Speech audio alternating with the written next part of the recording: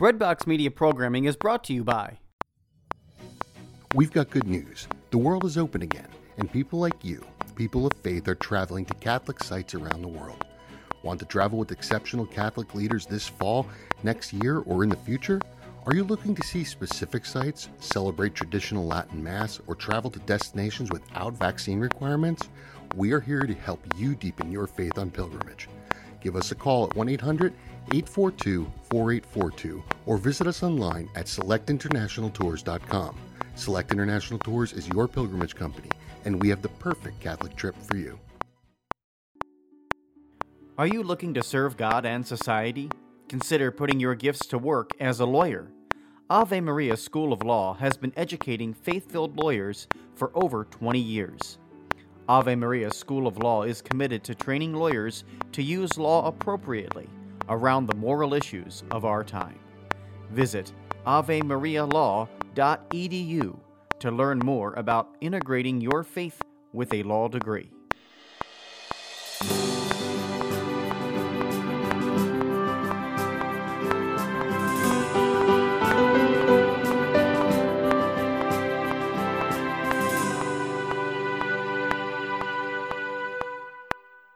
Welcome back to the Shepherd's Pie, a slice of faith for our messy lives. I'm Tony Kolank, a professor at Ave Maria School of Law, the father of 5 grown children, and the author of inspirational fiction for teens and adults. Our big news item as we start off season 3 of the Shepherd's Pie is that our new format is expanding beyond just issues that impact youth. We're still going to have our same wonderful format of talking to guests about important issues of faith, but we're going to be focusing on really just how do we apply faith to help handle the messes that life serves to each of us. As our first guest on this new season, we have with us today Annie Harton, who is a licensed marriage and family therapist, and we're going to be talking with her about living as a single person in today's messy world.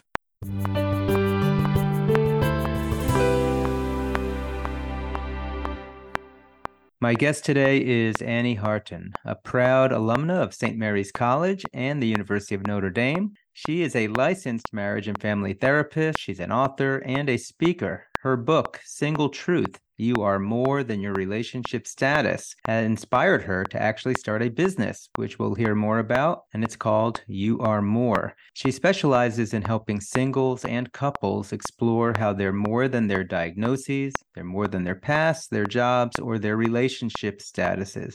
Annie, it is so nice to finally get you on the Shepherd's Pie. Thank you. It's great to be here. So, all right, just tell us a little bit about yourself and your background and how you got to be a marriage and family therapist. I grew up in Indianapolis, Indiana, as a big sister of quadruplet siblings. And so as a family of 7, we had to communicate a lot. We had a lot of fun. And my parents have a great, thriving marriage as best friends.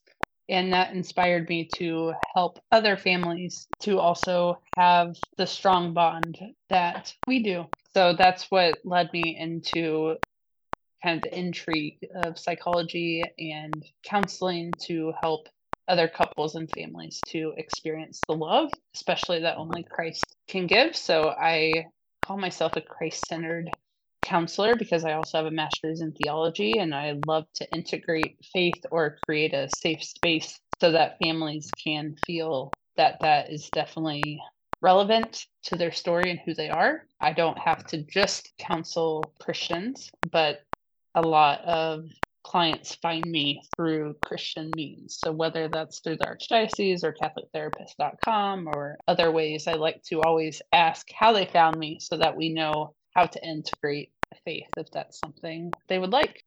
Seems to me that being a marriage and family therapist in today's world has got to be tough for a Christian therapist.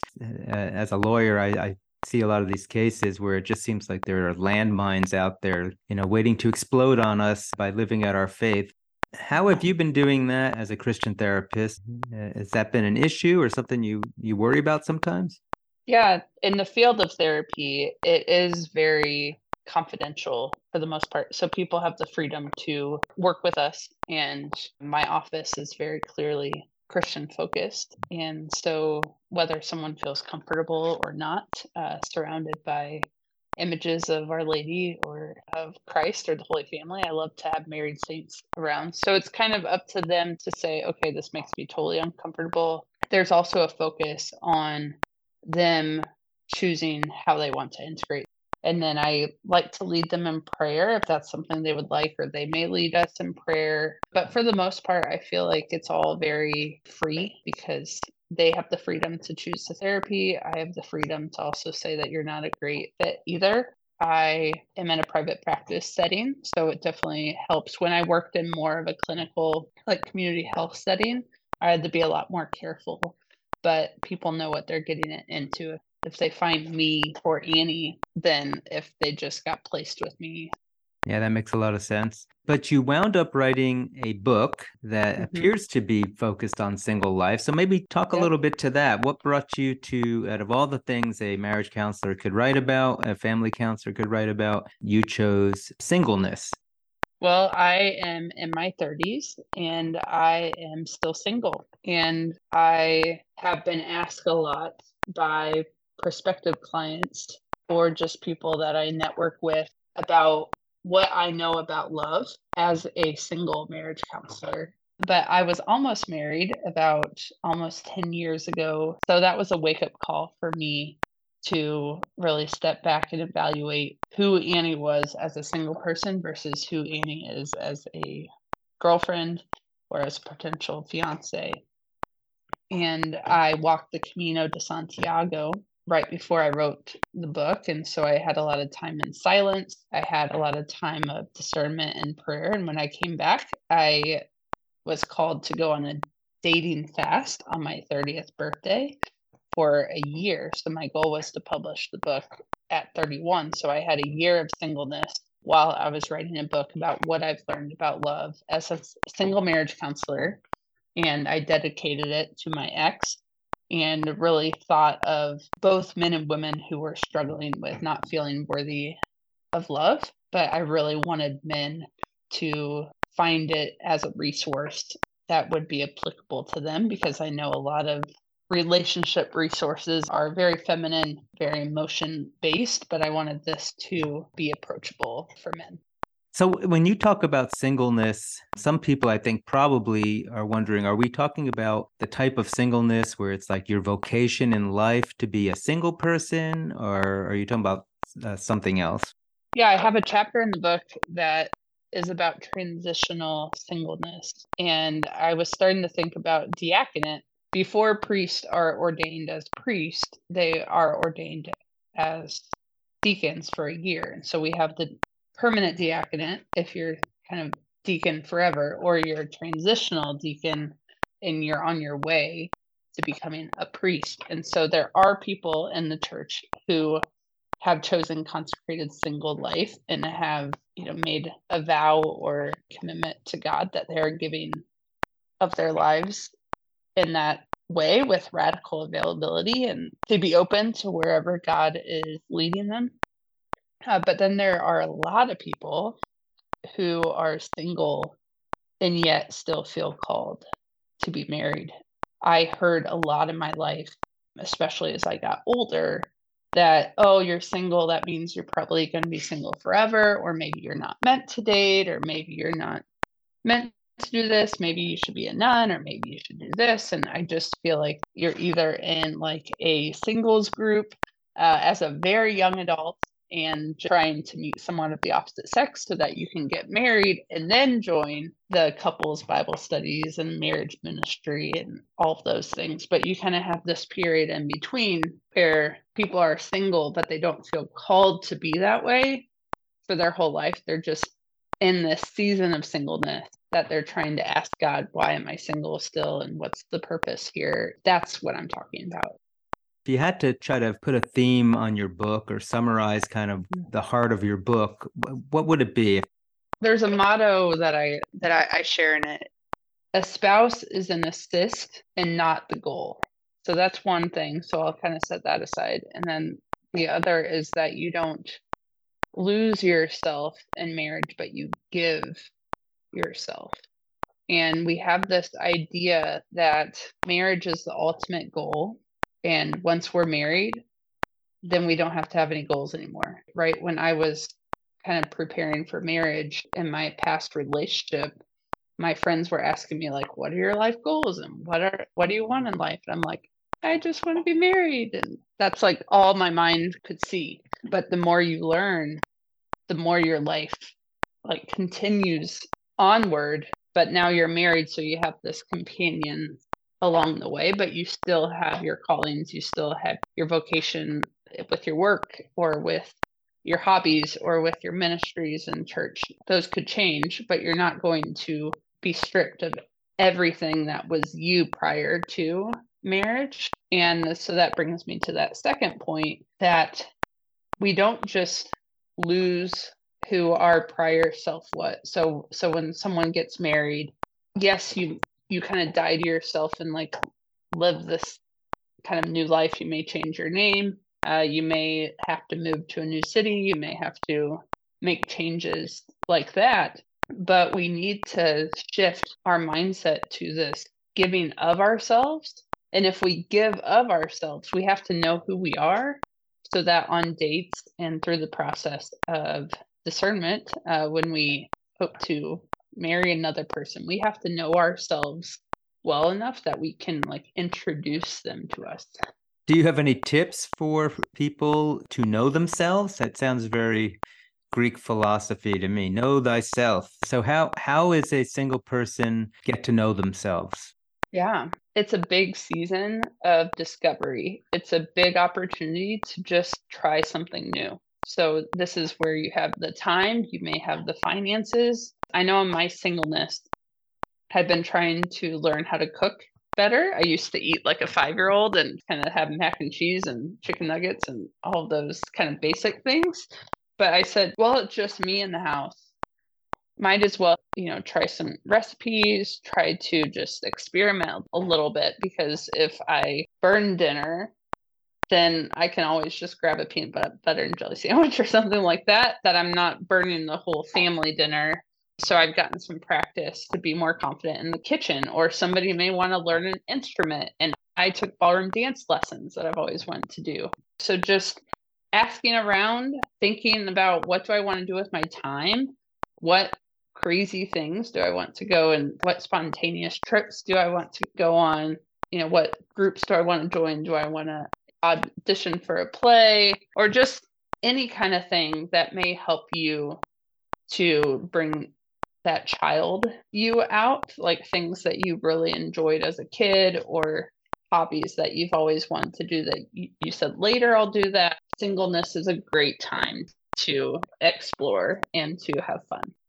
So you mentioned earlier this idea of transitional singleness versus permanent singleness. And I suppose if somebody is in a period of their lives where they are single, they may not know if this is the transitional version or the permanent version. Mm-hmm. So any advice on even just discerning whether you are supposed to be single your whole life? I mean, it seems like, I guess you just wait around and see if you get married, but that doesn't seem like much of a discernment. Mm-hmm. Yeah. So there are 2 points to that.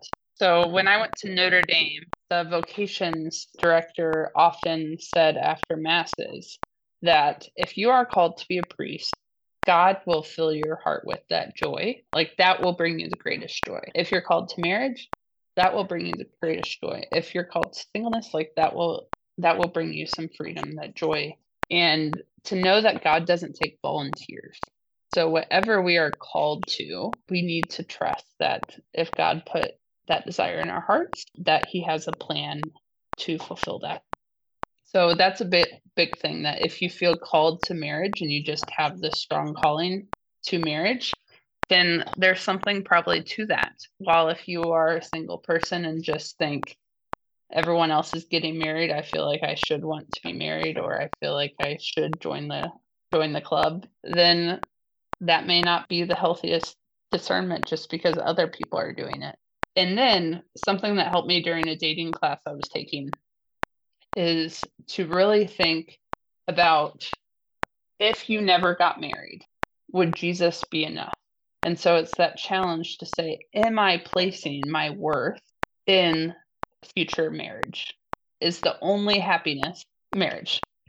I had a colleague while I was finishing the book. She passed away after a reunion that we had with my grad program. And that really hit me that people die without getting married. And they're not in heaven right now saying, dang it, I wish I could be married. Because they are with the fullness of love right now in heaven. So I think that's the perspective shift, that like if the world ends tomorrow and we just happen to not have a ring on our finger, are we going to be less than? Or are we saying that marriage is going to strengthen my mission in the kingdom? Will this person add to my life rather than just be the to-do item that I have to check off sometimes? And you mentioned earlier about your book was meant not just for women, but also for men singles. And it made me think a little bit, is there a different experience of singleness for women versus men? Obviously, you probably can only speak as a woman from your personal experience, but clearly you counsel people in this area. Mm-hmm. Is it different being a male single versus a female single? Yeah, and there's, the feminine and the masculine and how we reflect Christ's love for the church, and how women often get so impatient about being chosen, about, okay, well, I like this guy and I like this guy and I keep going to these groups and no one's asking me out and no one's showing interest. And then you also have men who are just wanting a girlfriend just for their worth, so they kind of ask whoever, or they kind of choose the easy route, or they stress out when girls are saying no to them, asking people out. So they have this pressure to like do something, while women have this frustration about like not being called on. Kind of this feeling like, okay, I'm putting myself out there and I'm trying to be obvious enough and I just want someone to notice me. And that's just part of the feminine masculine struggle that we both struggle, but we both find this urgency in why isn't it happening? Like, why isn't this relationship leading to marriage? Why is this dating just continuing to end and break up? That can be really, really frustrating. You talked a little bit about permanent versus transitional. And I suppose if you are filled with joy at being single, then that's one way to know it should be permanent. But especially those people who are in transitional singleness, it seems to me that loneliness would probably be an issue. So I'm wondering if you have any thoughts on dealing with loneliness as a single person. Yeah, I love that question, because in my new addition to this book, so I published this book 4 years ago, but I just came out with a brand new cover and some extra content. And one of the new things that I have in this book is a foreword written by Father Stephen Gadbury from Word on Fire. And he reflects on the difference between loneliness and being alone. And this call, especially from a priest perspective, on how there's a difference with kind of embracing the quiet and being tortured by it almost, or being isolated and being, connected or something. So you have this call that, especially during COVID, challenged a lot of people to know what it's like to be kind of stuck in the house, not have a Bible study to go to, not have a friend group, not have a lot of things that can fill that quiet time. People are listening to music all the time, or just noise, having the TV on, having podcasts on, or just having things that constantly fill the quiet can add to that like restlessness. But I have chosen to really embrace the quiet more, because I know that if God wants me to be a mother someday, I will not have this quiet time. So it's just a perspective that we can share on singleness and how we can be either haunted by it, or we can actually embrace it and get closer to God when it's just God and me. Like, I love my prayer life now. And I was just telling you that I'm in a relationship now, and there is this reality of like grieving singleness. And I know that sounds so silly, to someone that really is hating their singleness right now. But there is this transition that it's not going to be the same, because you will have somebody else that will not make it so easy for just it being you and God. And that's what St. Paul talks about in scripture as well, is that you have the worldly concerns, you have someone to try to serve and love. And when you have that, then you get a little bit more distracted from the time where it's just dates with Jesus and just having that intimate bond with God, having all of your heart. That's some beautiful imagery, actually, that you're evoking here. So it definitely transformed this idea of loneliness. And of course, when I think about loneliness, and you talked about especially maybe men saying, well, they just want a girlfriend because they want to have a girlfriend. It's probably dealing with their loneliness to some extent. So we have to talk about dating, and especially, I think, the topic of chastity and dating in the modern world as a single person. You have any thoughts on that issue? We haven't been taught how to date, is the reality of it. So we don't know how to do it. We put pressure where there doesn't need to be pressure. I took this dating course called School of Dating by these Christian dating coaches, and it was extremely helpful. And I took it right before I met this guy that I'm dating now. So it just really opened my heart to take chances and to not put so much pressure on dating, to just date, to get to know people, and to reach out and be bold and just go on a date and have fun with someone. Like, you have to take one date at a time, and then you decide you want to enter into that next stage. But you have to know about your attachment style. You have to know kind of where you have been in the past and how those past wounds have been coming up into your current interactions and what you're projecting on other people. And it's just a full thing. Like, dating really involved like the rawness of all of your past stories and the lies that you tell yourself, and the way your family has treated you, the way that you've handled breakups before. And just, there's so much kind of mess involved that we think it's always just the person in front of us, but really there's so much that is brought to those interactions. So I feel like we just haven't learned how to date, especially in the Christian culture, where we just say, get married. So, on our first date, we have to decide if we're going to marry this person or not. And that's a lot of pressure. Yeah. And I think you mentioned St. Paul. I think St. Paul also talked about people marrying sometimes maybe because of their burning desire, that marriage is a way to satisfy that. So when I think about dating today and like on all these match websites, from what I hear, I mean, I've been married for 34 years, so I don't know this from personal experience, but from what I hear, there's an expectation a lot of times on these websites that people are just going to hook up on dates. And as a Christian dating, obviously that could be mortal wound to you. So I don't know, any advice for single people who are struggling with that issue? Yeah, it goes back to the silence as well. It goes to like, what does that fill for us? Because right now in a long distance relationship, I've been learning so much about communication. And when you aren't even in the same place, you don't have the physical to blur anything. You just have to dig deeper in your communication and to share your feelings and to talk through things, instead of maybe a date where you just go and make out, or you just go and just sit with each other and not talk about anything. There are so many people in marriage prep. I love marriage prep, and there's so many people that I work with that haven't talked about big things yet. So a lot of physical activity has to do with a lack of some intimacy that we're feeling. So a lot of men, especially men and women, with porn is a huge issue.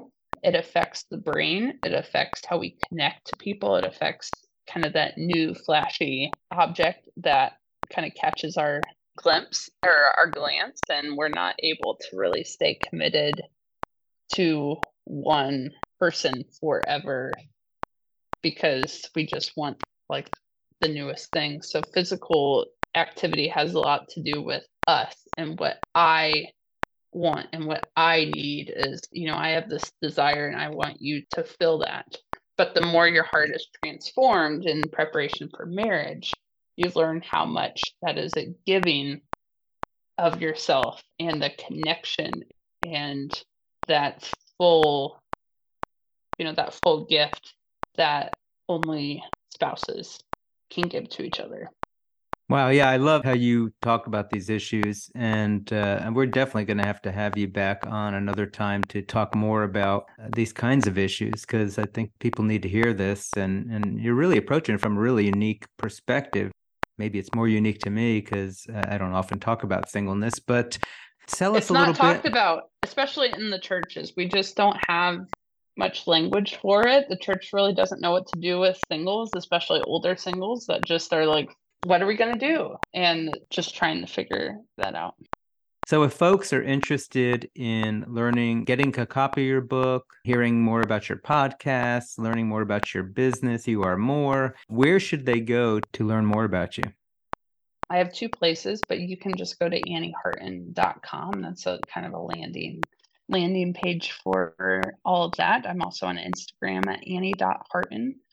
And then my company is called You Are More. So just youaremore.org is kind of the direct place to reach out to me about being a client. I can see anyone in Indiana as a counseling client, and I'm also stepping into the world of coaching. So I have a coaching program based on my book as well. So that information can all be found on youaremore.org. Wonderful. But if you are outside of Indiana and they wanted to see you as a counselor, like with the Zoom counseling, that's not allowed?